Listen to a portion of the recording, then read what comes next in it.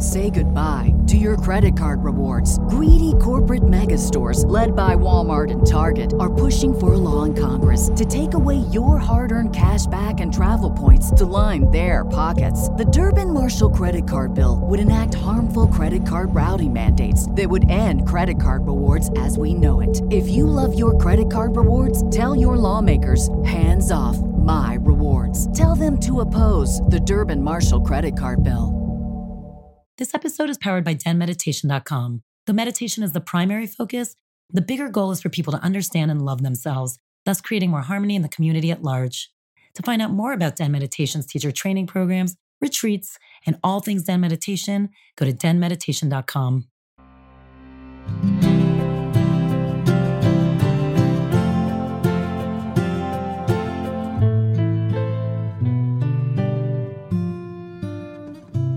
Welcome to Den Talks Podcast. This is Tal, your host and the founder of Den Meditation. We have Gahl Sasson on today. I've had him on a bunch of times. He is one of my favorite astrologers to talk to. He is incredible. He is brilliant. And we have a treat for you today because it's kind of the forecast from what's been happening these last couple of weeks to what's happening through the fall and even further. We talk about major shifts happening in the sky and how it affects you, how it affects our planet, and how it affects our country and other countries. I think you will be really intrigued, and everyone, especially if you have any interest in astrology, should absolutely listen to this.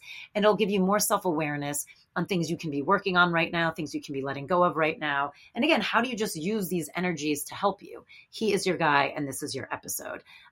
Also, on top of this, a great and exciting announcement. If you want the chance to study with him, again, a world-renowned astrologer, it's a once-in-a-lifetime opportunity. He's incredible. He's doing an Astrology 101 course with us at denmeditation.com. It starts soon, August 23rd. It goes for 8 weeks. It is live, but online, so you can do this from anywhere. It's going to be at 5:30 p.m. West Coast time, 8:30 p.m. East Coast time for an hour and a half.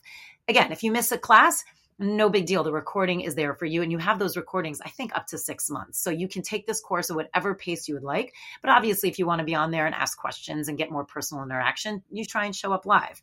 It's going to be amazing. And like I said, if you've studied astrology before, but not with him, this is still a perfect course to take because the way he brings in all of the elements of how he studies is going to be a take that you've never heard before. And if you've never studied astrology at all, this is also a perfect class because he really does go through the basics. So go to denmeditation.com, sign up now. It's in a couple weeks, August 23rd. It's so soon. Give it a go. And like I said, 8 weeks. So we hope to see you there. Enjoy this episode. Enjoy the forecast and, buckle up. Lots happening.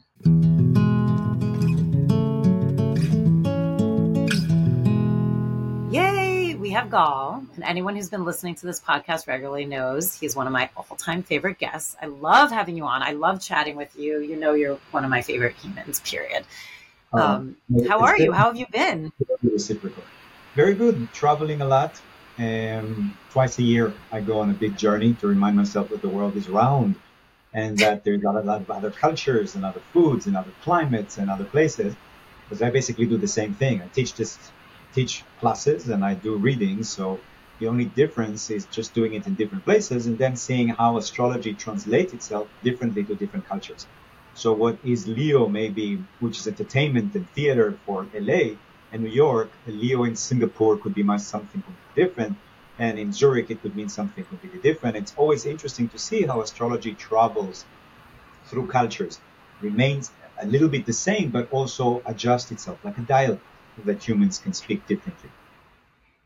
So that's really interesting. So, we're in Leo season now. So how does that work for you? Is this something you feel like you're already aware of, or does it intuitively come to you, or do you just start to see how it's playing out? Like, how do you start to see how the language shifts? I think after you swim a long time, you don't pay attention to the strokes, you just go with it, but you're aware of where you are and you kind of navigate yourself. You breathe sometimes a little bit different. The same thing with astrology. I basically know my chart. I also know the general things that are happening out there, because that's one of the reasons why I love doing the books for each year, because it's a very hard work. For me, at least, I don't like writing. I don't have any air sign, so I'm not supposed to be writing. I'm not supposed to be speaking. And anyway, I write every year another book that lasts just for a few months. It's like my mandala. The mandalas, you come and you have the sand paintings that the lamas paint, at least do it for like a month, and then the head lama comes and just destroys it and sends it back to the river to teach them impermanence. Same thing happens with me with my book of astrology. They don't have a very long shelf life. I basically wrote 7 books every year since 2018, and they just after a few months they go to the cyberspace. I don't know, but what it does to me, it helps me focus my energy on the year ahead and really prepare myself for the readings, knowing precisely the trends that are happening.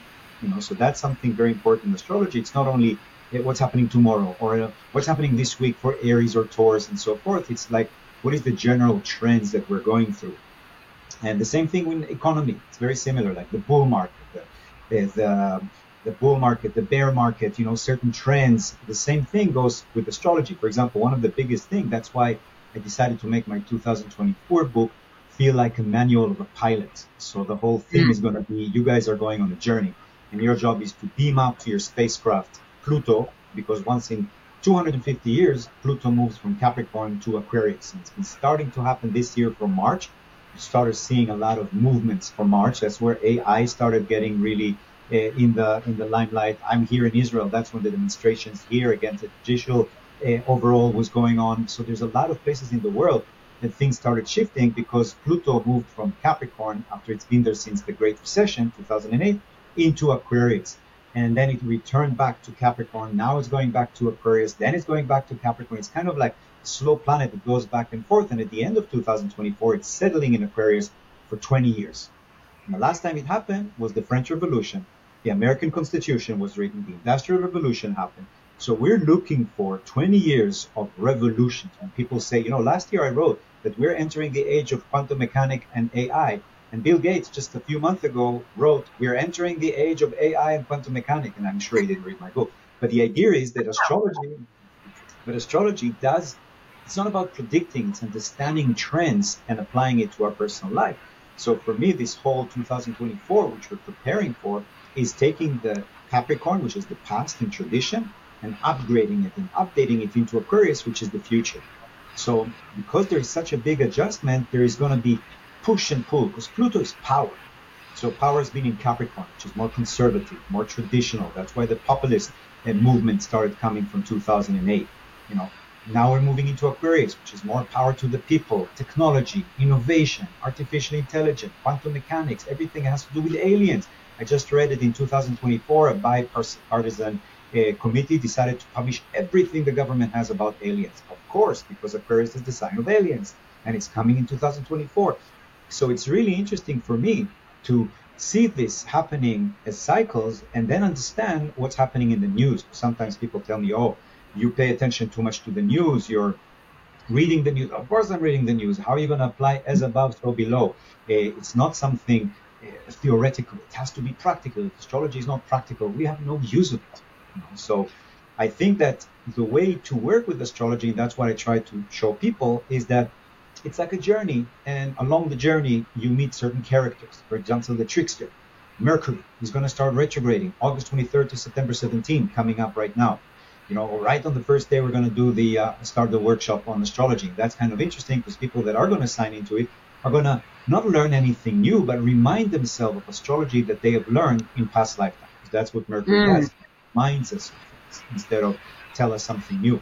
So, that the trickster is going to come visit you. So it's kind of exciting. What is the trickster? Where is he going to trick me? What are going to be the twists and changes in the story? That's why we love TV shows, because there's cliffhangers and there's always something surprising at the last minute. Who did it? The butler did it. All of these things are like characters that we have up there. Now Venus is retrograding. I don't know if you noticed, but Venus is retrograding. It started just now in 23rd of July. I've been feeling up until September 5. So all of these things are, for me, not like, oh my God, what's going to happen? For me, it's like, let's see what happens and how can we work with it? How is it going to make our story more interesting, more exciting? Well, let's talk about so many of these transits, but also I like your point of what you're saying. Learning your chart or learning how to read astrology is so interesting because, like you said, you just get to see kind of the players and the scenes that are coming to you. And it doesn't mean it gives you these specific answers, because I love having this conversation with you because you are such a practical human.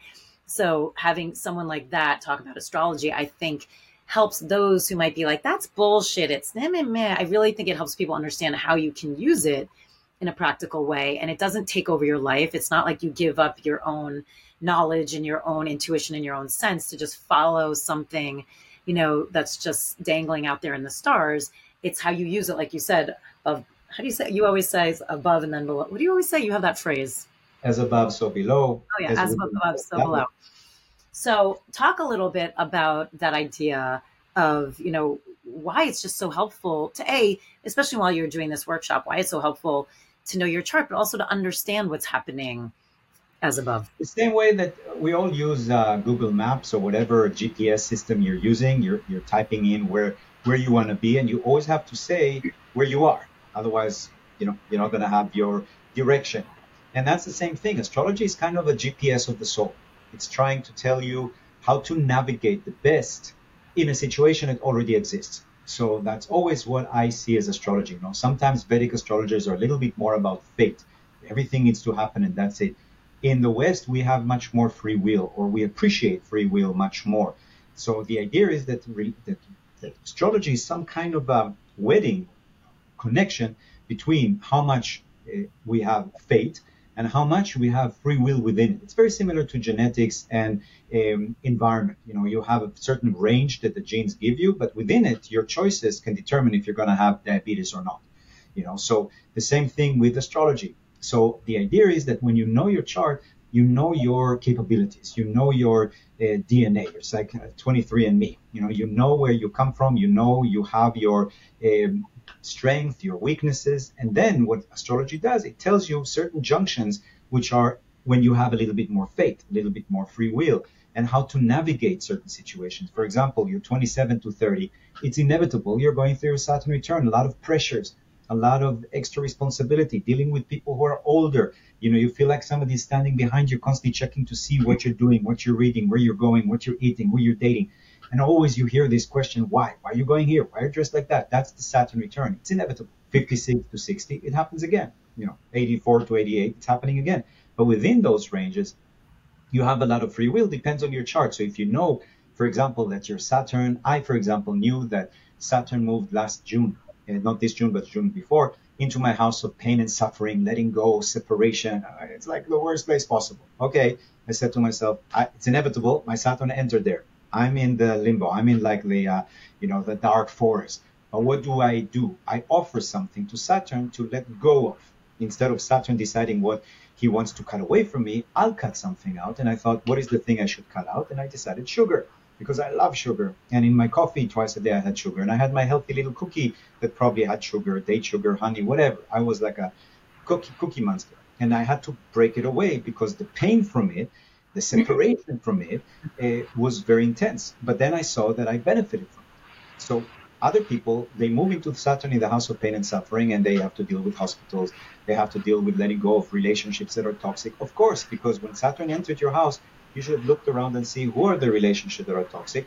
Break away from them before they break away from you, or before Saturn forces you to do it. So what I'm saying is that when you know your chart and you know the major events that are happening, you can become a master of your fate instead of a victim of your fate.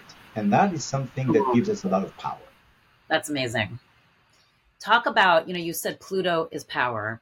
So talk about a little bit why when Pluto goes somewhere in the chart or transits somewhere in your chart, it almost makes people nervous. Like explain what that's about. Like explain a little bit, expand more on what Pluto means and how it operates. Pluto is in mythology the Lord of the Underworld. I mean, how great can it be? You're talking about Hades, the one that guards the souls of the dead. Of course, there is no Hades, there is no Pluto, but it's a mythological explanation of that archetype. It's power, it's raw power. It's like in Latin, Pluto is riches. Whatever comes from the earth enriches us. If it's plutonium, if it's rare earth, if it's gold, if it's diamond, if it's food, everything comes from the earth. So what that energy, that raw, crude energy is called Pluto. It's power. That's why when people who are rich rule the country, it's called plutocracy, right? The ruling of the power of the rich. So the idea is that Pluto is a very slow planet. It's the planet that is the furthest away from the sun. That's why it takes 250 years to go around the sun. And it represents the edge of the solar system. Beyond that point, the monsters lurk. So it's always representing that fear that we have from the unknown, the mysterious. And it's the ruler of Scorpio. So Scorpio is not a very easy sign. Scorpio is the lord of death. So we're talking about an archetype that has to do with sexuality, death, criminals, power, like we said. So whenever it's moving a sign, the power shifts from one sign to the other. It's like from one party that rules to the other. So the same thing, that there's a lot of change. You saw it in The Godfather. Remember when he inherited his father's power, there were a lot of murders around. There was a cleanse. There was a purification of the old regime, in a sense. So that's what's happening to us right now. And it's very dramatic because Pluto moved into Capricorn. We had the Great Recession. I mean, think about it. Pluto is power. Pluto is money. Pluto is other people's money, resources. Moved into Capricorn, which is all about structure and fear. Immediately, the Great Recession happened. Now, it's moving away from there. The only thing is, because it's moving very slow, it goes back and forth between the forces of the past and the forces of the future. And Pluto is actually moving into the sign of humanity for the first time in 250 years. Now, in the book, when I was writing it, that section, I realized, I don't know if you guys saw Oppenheimer. It's a great movie, highly recommended. There is the whole idea of quantum mechanics started with the duality of light. So light, particles of light, function as particles, but also as a wave, which is a paradox. So it's interesting that we started working with quantum mechanics on this paradox. And that's what the rabbit hole that everybody went through to create this new science. And the idea is that in astrology is the same thing. You can say Pluto in Aquarius, this and this and this happened in late 18th century. Okay, great. But it's a whole story. And every time we have Pluto in Aquarius, they weave together into a wave, because it's like a story. It's almost like, in TV shows, you have every episode, but also there's an arc to the season. So the same thing with Pluto. For example, I'm in Israel right now, and when I checked to see Pluto in Aquarius, I found out that the Second Temple of Jerusalem, was destroyed when Pluto was in Aquarius. The same place it is right now, moving into. And that's why in last year's book, I warned that in Israel, there's going to be a lot of problems because Pluto is coming back to the place where Jerusalem was destroyed, creating the whole diaspora and basically creating Judaism in a sense. So, for example, last time we had Pluto in Aquarius, we had the Industrial Revolution. Oh, it sounds great. People came out of poverty. Great. Now, 250 years later, we're so hot. Now, I think the UN came up with a report just now, I think a week ago, that there is beyond doubt this kind of heat wave that has happened to us in 2023 is beyond doubt man-made. And that's it. There is no more talking about it. What's your opinion? There is no opinion. Okay, that's it. It's done. At least according to science, it's done. Of course, because the Industrial Revolution started all of this tradition into coal into fossil fuel. Then we started opening the ozone layer, blah, blah, blah. The next thing you know, man-made climate change. So that's, again, Pluto in Aquarius. What does it mean? Pluto power back to the people. Now we can maybe fix it. So the idea is that these cycles are repeating, and it's always important for us to look. That's why history is so connected to astrology. Now, obviously, you didn't live 250 years ago. But, for example, Jupiter now is in Taurus. That's one of the reasons why I think that people are coming out of the inflation, because I talked about it last year book, that Jupiter in Taurus is going to help us financially. It's going to help because Taurus is money. It's every 12 years. And you've been living more than 12 years. Okay, so go back 12 years ago, 24 years ago, 36 years ago. Taurus is talents. Taurus is money. What happened to you financially then? What kind of talents did you expose or explore? What skills came up? Saturn happens every 30 years. Okay, so what happened to you 30 years ago? Start building that wave to understand what Saturn or how Saturn interacts. So that's one of the reasons why I love astrology, because it's not only like what's going to happen tomorrow. It's not a fortune-telling thing. It's not about the future, even though Aquarius is the ruler of future and Aquarius is the ruler of astrology. The idea is to understand where you are, understand the past and the cycles, and decide what you want to make of your future. So when you say, Pluto's going back and forth a little bit until it sets, when does it completely set in Aquarius? End of November. So it's going to miss the end of November next year, 2024. So it's going to be interesting that we're going to have Pluto in Capricorn, which is actually more traditional in the election of the United States in 2024. Because whenever it's moving to Aquarius, it's more about power to the people, future. Whenever it's in Capricorn, the power is given back to the traditionalist. And because it's the last time it's happening, when there are people that hold on to power are going to be very obsessed. And that's, what happens when people are obsessed about staying in power. So that's what I was going to ask, before we started recording, and you and I were just chatting, especially with what's going on in Israel, which is emblematic of what's going on in a lot of places, including the US. And we were saying you can see that it's a lot of going backwards sometimes before we go forwards. Do you feel like part of that too is when you look at like the pendulum swing of like Pluto going back and forth, like you said, between the old to the new? That's a little bit of what's happening too, is like pulling back old and then going new, which is why we're still in this crazy power struggle, even though we're on the precipice. Yeah, and every time you change, because not only we are moving from one sign to the other, but we're also moving from one age to the other. And an age lasts 2,160 years. That's called the grand year that takes 26 years to go around. That's why we have the ages, basically, because the Earth is tilted 20, 30 degrees and it wobbles. So that wobbling takes 26 years, 26,000 years. So the idea is that we're moving into the age of Aquarius right when Pluto is moving into Aquarius. So it's like, go ahead, sorry. And it's also interesting that, again, what of the whole thing about the AI that kind of exploded right when Pluto started moving into Aquarius for the first time in 250 years in March is because technology and innovation is Aquarius and Pluto is power. So people are starting to say we're giving power to the AI. Will it steal our jobs? Will it destroy humanity? What's going to be the future like? All of these competitions about what's going to be the future like based on the issue of innovation, technology, and how we're going to actually use it. Well, it is so interesting that Aquarius represents both humanity and, relationships. I mean, not relationships like love relationships, but like people, friendships, right? Community, as well as technology and AI. So it is like, how do you balance that when the power goes into that, of this innate power struggle that we're feeling right now with the strikes and with other things of between AI and humanity when it's under that same kind of umbrella? I thought a lot about why is Aquarius called the water bear? Oh, he has a bucket. Yeah, but why does he have a bucket? It's not a water sign. And then I thought about it. Because astrology was developed in Sumeria, later on in Babylon. That's a place where there's a lot of rivers. And it's the first place where we had humanity develop cities, develop agriculture, domesticated humans, domesticated animals, domesticated plants, right? That's the place where it happened. So what is Aquarius? Aquarius is technology. What was the technology back then? Canals. Because without canals, we couldn't control the tides and the flow of these rivers. They were very chaotic. It's not like the Nile that just went through there and there's no problem. So I think that the idea of, hey, those Aquarians, they came up with the idea of canals because that brings the water to you. It's crazy technology. You don't have to go and get the bucket and move the water from one place to the other. The water comes to you. And from that, we developed other things. So the idea is that it made humans have more time to do other things. For example, develop their talents, start creating communities. Again, first cities, first societies happened in Sumeria and then in Babylon, right, in Mesopotamia. That's where we started. Okay, so the idea is that Aquarius gave us the ability to create a community, to create people. Technology is supposed to help us. Now, as we develop this technology, the technology is our kid, in a sense. God created us in his or her own image, according to Genesis.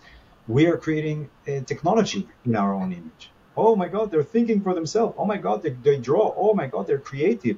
Oh my God, they have a conversation with me. Yes, they're humanoids, in a sense. And the other thing interesting is that Aquarius also rules aliens. Aliens are also supposed to be our community. And I think that the biggest message of Aquarius is that everything is one. It doesn't matter if it's technology. It doesn't matter if it's robots. It doesn't matter if it's aliens. It doesn't matter if it's plants. Everything is part of this community of oneness is basically what we're here to learn, in a sense. And so in some ways, is it like a lesson that AI doesn't necessarily have to be a threat, but that feels like it would be more when we also are just shifting how we function as a society as a whole? Because right now we still function under like the Capricorn ideas. And so therefore AI does feel like a threat because it's all about money and trade and barter and use and function. Because Capricorn is I use. And Capricorn is ruled in the tarot card by the devil, not because they're demonic, but because they represent the fear of survival. They represent the replacement theory, the replacement theory that was cast against the Jews. And now it's cast against immigrants. They come here to replace us. this replacement theory, the idea is that also AI is here to replace us. It's the same kind of concern that people had in the Industrial Revolution. I mean, people used to destroy machines and burn them because they thought they're going to replace them. What happened really is that it lifted a lot of people out of poverty. That's what really happened. So the idea is that it depends on us. AI could be used to improve humanity. AI could be used to send misinformation. GPT, you can use it to compile essays that are complete nonsense and spread them easily all over the internet. That's the biggest concern, misinformation. Or you can use it to really come up with very practical solution. For example, building molecules and developing medicine.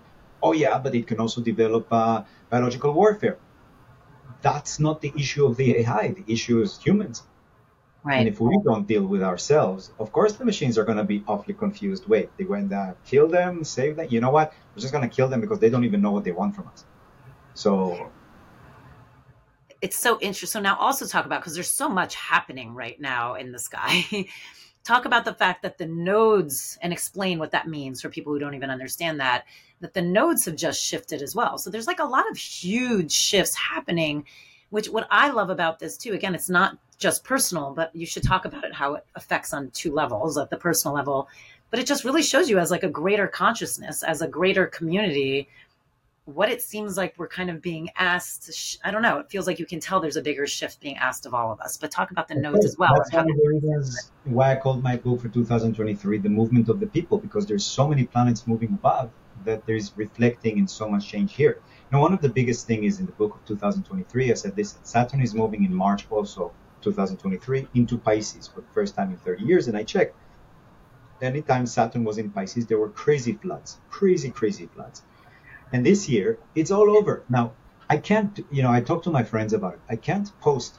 I told you guys, Saturn in Pisces is going to be a lot of floods. And look at the picture of people drowning, you see? Because terrible, ethically speaking. One person told me, no, you should say it because at least people understand astrology. Well, they should read my book. But the idea is that Saturn in Pisces is definitely bringing a lot of our issues with water. And of course, there's a lot of flooding also because the temperatures are changing, because there's a lot of craziness. Now we know from climate change that in the south part of the world, there's going to be more droughts. In the northern part of the planet, there's going to be more rains, more floods. What happened is that all of this water doesn't know where to go. Again, water bearer.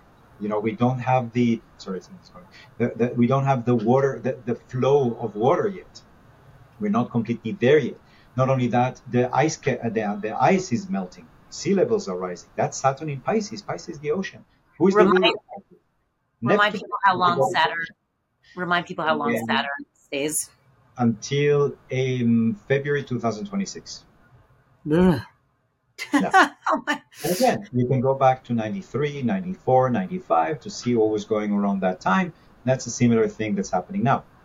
Also, you said the North Node. Yes, the North Node in July 23rd moved into, July 13th, it moved into Pisces, into Aries. It goes backwards. So it was in Taurus for a year and a half from December of 2021, and now it's moving from the middle of July 13, into Aries. It's going to be there until January 2025. That's similar to 2005, 2006, 86, 87, 67, 68. So it's every 19 years. So what happened is that we are all asked, the North Node is like a campus, a soul campus. It's like telling us where you should look for the North. The North is the North Pole, the North Star, It gives us navigation clues. So the soul needs a navigation. And once in 19 years, it returns back to Aries. And for the Babylonian, the new year starts when the North Node is in Aries. That's very important for them, the North Node in Aries. For example, there's a whole system called Draconian chart, which moves your chart so it places the North Node in 00 Aries. So that was a very, very important thing for them, that dragon. It's called the head of the dragon. I just call it a dragon. And what it means that for a year and a half now, we have to focus on the keyword of Aries, which is I am. And the South Node, which is what we're supposed to break away from, is the we are of Libra. It doesn't mean we have to cut away everything good about Libra. It just means that we now, if you want to be in a Libra situation, which is relationship, you can only do it if you know who you are. And Aries, I am. So the idea is that we all now have to decide, who are we? Like the caterpillar asked Alice in Wonderland, who are you? Once you know who you are, you can be in a relationship, you can be a friend, you can do your real job. So the idea is that we're coming back to the one, to the who are you, to your identity. And that's also the negative aspect of it, is that some idiots might think that I am, and become very egocentric and starts wars, because Aries is about war. Aries is about aggression. Aries is about assertion, but some people assert themselves too much. So that's why it's also becoming a little bit dangerous right now, because of that North Node application. But again, That's on a personal level, go back to last time it happened to see what the North Node wanted from you. it's so interesting that the I am energy is what's being called upon now too, as it's switching, as Pluto's moving more into Aquarius and as the age of Aquarius is happening. Because like your point, you can't be in a relationship if you don't know who you are. So it's like asking people, but does everyone do the work is the question. It's really asking people to shed everything you think you're supposed to be, or how you were raised, or the politics you were raised from, and really question, is that what I believe? Who am I? And maybe it goes back to the same thing, maybe it doesn't, I don't know. But it's like, because it feels like then that becomes the more pure form of humanity as the global relationship of each other. But you're right, it's tricky and scary because not everybody has the tool set to do that. So then the I am gets played out in the version that they actually don't know who they are. Yes, or who they told they were. And the breaking away from Libra is trying to figure out what other people want me to be, what other people think I should be, or trying to make everybody okay, and losing yourself in a relationship. So these are the tail of the dragon in Libra. And then we're going to have Jupiter in Taurus. It started in May, middle of May. Jupiter moved into Taurus. Jupiter is the giver of gifts. It's a good uncle from America, we call him, even though all of you guys are from America. But for us, growing up in Israel, the good uncle from America used to come and bring us stuff because there was embargo of things that you can't have in Israel. So, it was always chocolates from Switzerland and stuff like that. So now he's giving us Taurus energy. Taurus is better energy financially, more art, more creativity, more beauty. In general, it's giving us more connection to the five senses. So the more you tap into your talents right now, the more you can benefit. The more you connect to pleasure. Not I'm talking you have to be hedonistic, but the more you connect to pleasure, the more Jupiter can give you. That's going to be like that until the end of May next year, and then it's going to move into Gemini. And it's a different thing. Talk about that a little bit more, what you just said, and then I want to go back to the nodes for a second. But you just said the more you can tap into pleasure, the more it will give you. Can you open that up a little bit? Yeah, because I feel that, Jupiter is in Taurus. What does that mean? Fortune, Jupiter comes to the archetype of Taurus. I'm not a Taurus. Okay, be a Taurus. What does it mean? Well, you have talents. Yes, invest in them. Do you like music? Yeah, play it. Do you like good smells? Put a candle on. The more you can behave like a Taurus, the more you can benefit from Jupiter being in Taurus. It's like a truck slide. It's a very simple magic, So the idea is pamper yourself, take time to eat good food, don't be too Spartan, connect to your five senses, ask yourself what does your body need in order to feel better. And again, it doesn't mean that you have to eat dessert all the time because you like it. It could be also good, healthy food. That's why they say healthy like a bull. Be stable, connect to your security. All of these things relate to Taurus. So the more you do that, the more you can benefit from Jupiter in Taurus. So going back to the nodes again with the Aries and Libra as the new nodes, and then how it affects everyone. Talk a little bit again about, for those who aren't as familiar with, and maybe thinking like, oh, I want to take this course. And by the way, his course is also amazing if you know astrology, because as you can hear how he speaks, you attack it in such a different, unique way. So I always say this is an amazing course for everyone, but explain how also, if you know your chart, how it's not just the general I am for everyone and letting go. When you know your chart, it's also where it falls for you. And that's what's, for me, is going to be different than for you and for someone else, which is why it's always helpful when you have these big transits to also understand what your personal chart means. Of course. Yeah, because astrology is very democratic. Again, astrology is ruled by Aquarius. Aquarius is democracy. So that means that you have all the signs in your chart. People think, oh, he's talking about Aries, or boring, I don't have anything Aries. Yes, you do. Maybe your house of career is ruled by Aries. And if you don't behave like an Aries in your career, you're not going to have a career. Or maybe it's in the house of health. and you have to really focus about not injuring yourself or not doing crazy things because you might have a lot of injuries because of Aries. Or maybe you're in Aries rising, or maybe your moon is in Aries. So the idea is that we have all the signs in us. So when the North Node is in Aries, it's not enough to know that the I am is important. The question is, where do you need to be more of an I am? That depends where the North Node is transiting, maybe where it's moving in your specific chart. So imagine your chart to be a house. And I'm telling you, the dragon is in your house. Where in my house? It's in the bathroom. Okay, go to the bathroom. The bathroom is an area where there's a lot of water. There's a tub there. It's very sensuous, whatever. That means that you have your dragon now in your bathroom, and we're renovating your bathroom. Maybe it's in your living room. So the same thing with your chart. Your chart has what they call houses or areas of influence, careers, children, family, relationship, body, friendships, all of those aspects of life. There's 12 of them. So it really is important also to know where precisely you have your Aries, to know where the dragon is lurking for the next year. And usually the North Node is giving gifts. It's not necessarily a bad thing. It's something that we're supposed to learn. And when we learn, we enhance our consciousness. We benefit from it. Is there something to say that where the South Node is in your chart is also something to look at? Like that's stuff you need to really try and let go of? Yeah, it's almost as if you learned it too much. You know it very well. Don't go back to it. It's too easy. It's like going back to patterns that are things you've done in the past. So do we come into this earth kind of more embodied like our South Node a little bit? It's like we know it so well, that's who we are. And now our goal is to evolve to our North. Yeah, it's almost like you're learning a new language, and it's very easy for you to fall back to your old language and talk with that, even though you should be talking on the new language, even though it's a little bit harder. But once you do that, you'll speak the language flawlessly. So moving to more of these big transits that are happening, you also mentioned, especially when the course starts, the day the course starts, is it the same day or the same week that Mercury is going to go into retrograde? Yeah, Mercury retrograde is going to start on the 23rd. Yep. And I remember they asked me, do you think it's okay? And I said, listen, it was a lot of time what happens is that I do things spontaneously. And then I look, instead of like checking to see sometimes I'm not a very religious person, so I like sometimes to use intuition, because I think intuition is very much part of astrology. Like it's part of everything you do. So 23rd, what's happening is that Mercury is going to start retrograding. That happens 3 times a year for 3 weeks.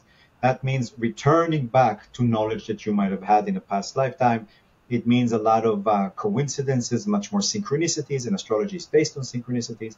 So we're going to have that started in August 23rd until September 17th. The time where it's very, very intense is August 23rd to September 5, because we're going to have Mercury retrograde and Venus retrograde at the same time. It's kind of rare, but it happens. And that's a time where there is a lot of miscommunication with relationships, especially with significant others, with partners at work, partners in life. Let's talk about Venus retrograde, actually, because that's interesting right now, right? The fact that Venus is kind of doing a big thing in the moment. Yeah, because Venus retrograde means that there is it's not the best time to start any new relationships. It's not a good time to sign partnership agreements. It's not a good time to get divorced or get married or get engaged or start new connections with people, because they say like Mercury retrograde, it might not last up until after Venus goes direct. So it's always to be a little bit more careful, not to spend too much money. Sometimes you can't avoid it. It just happens. You have to spend money. But if you're aware of it, so of course any kind of beauty surgery to be able to be a little bit more careful, plastic surgeries or anything like that. But in the other sense, it's always something good, and something good could mean maybe an old talent is returning. Suddenly you have this itch to start playing piano again because you haven't done it for a long time. That could be returning to you. So don't be afraid of an itch that you suddenly have for old talents that might come back. And a lot of time, exes return. That's kind of funny. It doesn't mean that you have to be with them, but it's sometimes part of it. Yeah. They pop up. But talk a little bit more about Venus that way, and talk about it a little bit more, like about Venus and what it means and why then the retrograde actually, like you said, can be a very good thing. Yeah, Venus is considered to be one of the beneficial planets, like Jupiter, like the sun. So usually she helps us. It's the goddess of love. It's the goddess of money. It's the goddess of justice.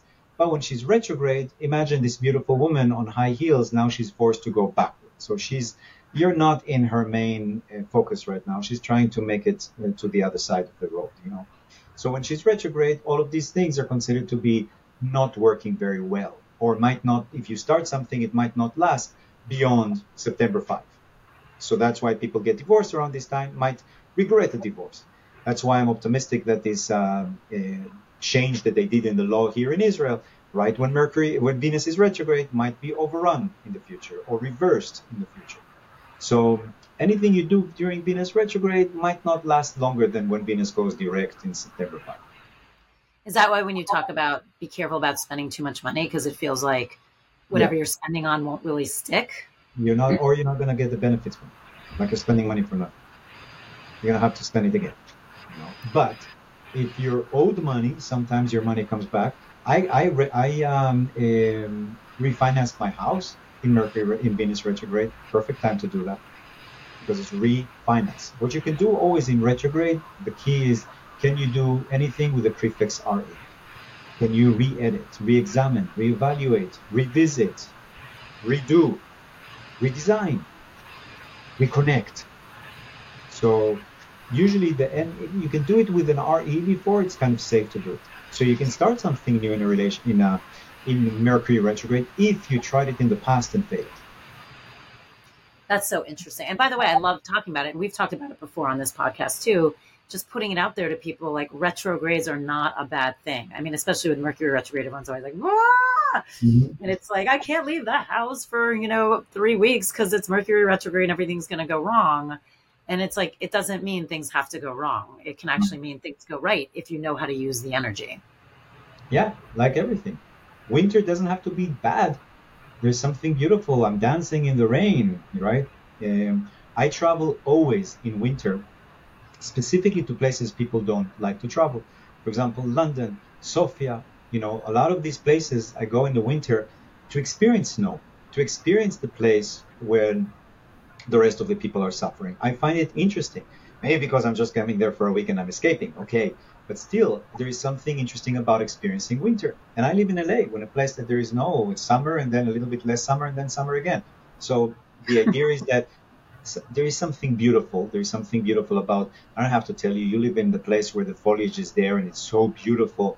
But what is that beauty? It's the beauty of death. It's basically these poor leaves dying and we're coming and taking pictures of them. Yeah, because there's something beautiful about death as well. And there's something beautiful about Mercury retrograde and Saturn return. Well, I mean, and I think that's important too. It's like you're saying, everything is a cycle and everything has its import. Yeah. And same thing when you learn about your own chart and you realize that some aspects or transits might be more quote unquote challenging, but that doesn't mean they're bad. Like, talk about that a little bit too. No, I think so. I think the bad and good is things that we attach. Morality is very problematic. One of the first things I've learned in this kind of my spiritual path is that when an angel looks from above at us, they can't see bad and good. It's all nonsense that, religious people taught us to control us, because everything is an experience. The same way that if you know jazz, sometimes there's harmonies, sometimes there's disharmony. It's not like always all the path in music is perfect harmony. Sometimes there's this dissonance that leads into harmony. And without that dissonance, the harmony will not be harmonious. So the idea is that we need to improvise. And it's okay if sometimes we have a little bit of a low, because that's the only way to see the high. Does the idea of bad and good fall anywhere in the chart? I think that there is certain signs maybe that are a little bit more moralistic in a sense, or more focused on yes, no, but I think also that there's times that you are more focused on yes and no, or good and bad. And yes, when Saturn moves into the house of death, it's statistically speaking probably more difficult because you're dealing with the angel of death and we're alive, so death doesn't always have to be good, but some element of death is necessary even when we're alive. So I try to look at it much more without sugar coating it, looking at it, this is that necessary. I think we talked about how for the ancient Greek, the highest entity, you can say, the highest deity is Ananke, which is basically the goddess of necessity.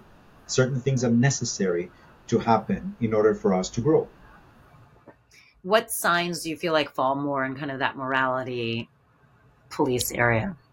I think that sometimes earth signs like Capricorn and Virgo can be a little bit more like that.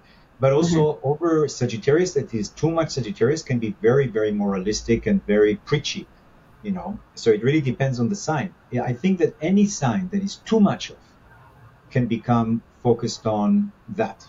I'm just reading now a book about the new research about when did the Jews actually become the Jews. It's basically there is apparently 1,000 years of no history in Judaism since the destruction of the temple we talked about when Pluto was in Aquarius until about when the Talmud starts spreading around 1,000. And there's like this 1,000 years in the Dark Ages, but even before that, we don't know much about it.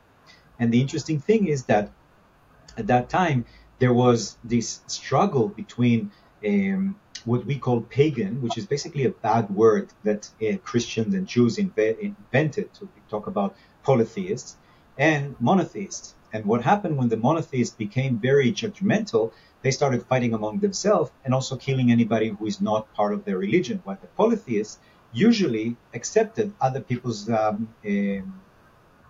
traditions, other people's gods. So it's very easy for Horus to become Jupiter, for Isis to become Juno, or to travel around, or Mercury to become Hermes. They can always find ways in which their gods kind of connected. So I think that what happened is that when you become too extreme in your belief and in your creed, you become more moralistic. And that's what's happening. You can meet a mystic from Islam, a Sufi, and he will have absolutely no problem with what you believe in because he knows that you believe in the one. But you can find somebody who is mullah, who is some kind of crazy guy who sends people to blow up other Muslims even, because he thinks his brand of Islam is the most important one. So I don't know if it's so much about certain signs as much as how much fanatical people are in the context of their sign. And talk about I feel like this brings us all the way back to where we started, kind of with Aquarius and the age of Aquarius and Pluto moving into Aquarius and kind of expanding beyond. So talk about what it would mean, give a little overview of like where Aquarius falls in your chart, how that could have a totally different effect on you. Yeah, so wherever you have Aquarius is where you have to balance your sense of individuality, because that's what Aquarius is, and your connection to your group or your community, which is what Aquarius is. Which is kind of interesting. They're both. So Aquarius rules your individuality and your rebellion, right? Because revolution, even it's interesting. Uranus, which is the modern ruler of Aquarius, was discovered when Pluto was in Aquarius last time. So again, going to discover a lot of things about the stars and in general science when Pluto is in Aquarius. But the idea is that wherever you have Aquarius is where you have a sense of community. But within that community, it's also showing in what way can you be an individual as well. It also shows in your chart your connection to technology and where you can use technology the most. It also shows where you need to be the most original and innovative. It also shows where you can contribute to humanity the most. For example, I have Aquarius in the 12th house, which is kind of interesting. It's the house of past lifetime, but it's also the house of mysticism. And I knew from an early age that I'm a rebel of mysticism, a rebel of religion. I study religion, but I'm not religious. And also my contribution, hopefully, for humanity is to show a different brand of mysticism or a different way of looking at past lives or mysticism or those aspects that have to do with the 12th house. So wherever you have Aquarius, let's say you have it in the house of career, a lot of time I tell people, you have it in the house of career. It doesn't matter what you do. It matters who you're doing it for and who you're doing it with, because that's what Aquarius is. Or try to be more individualistic in your career.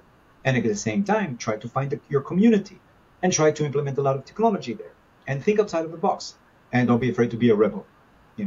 You have it in the house of relationship. Well, you're looking for somebody who's really funny and unique and spontaneous and a little bit crazy, somebody that you get along with their friends, right?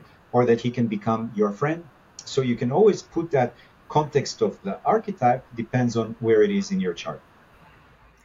Well, I think that's a perfect place to wrap up because that in your course, August 23rd is exactly what you guys are going to be learning, right? I mean, talk a little bit about that. You're going to understand your own chart. You'll understand the homes, where things lie and what that means and how to translate it.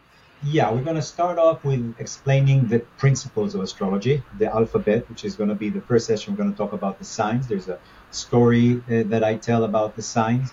Then we're going to talk about the planets themselves and the archetypes. Then we're going to talk about how to identify in your chart the sun, the moon, the three different planets.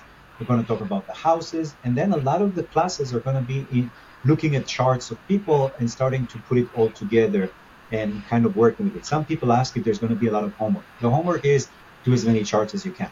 There's no homework. Or listen again to what we did with the class. There's also a handout that I give. There's some books I recommend for people to read, but it's not like you have to prepare for next week. You don't have to stress about it. It's a very deep, free-flowing class. It's like, hopefully it would make it interesting enough for you to continue studying.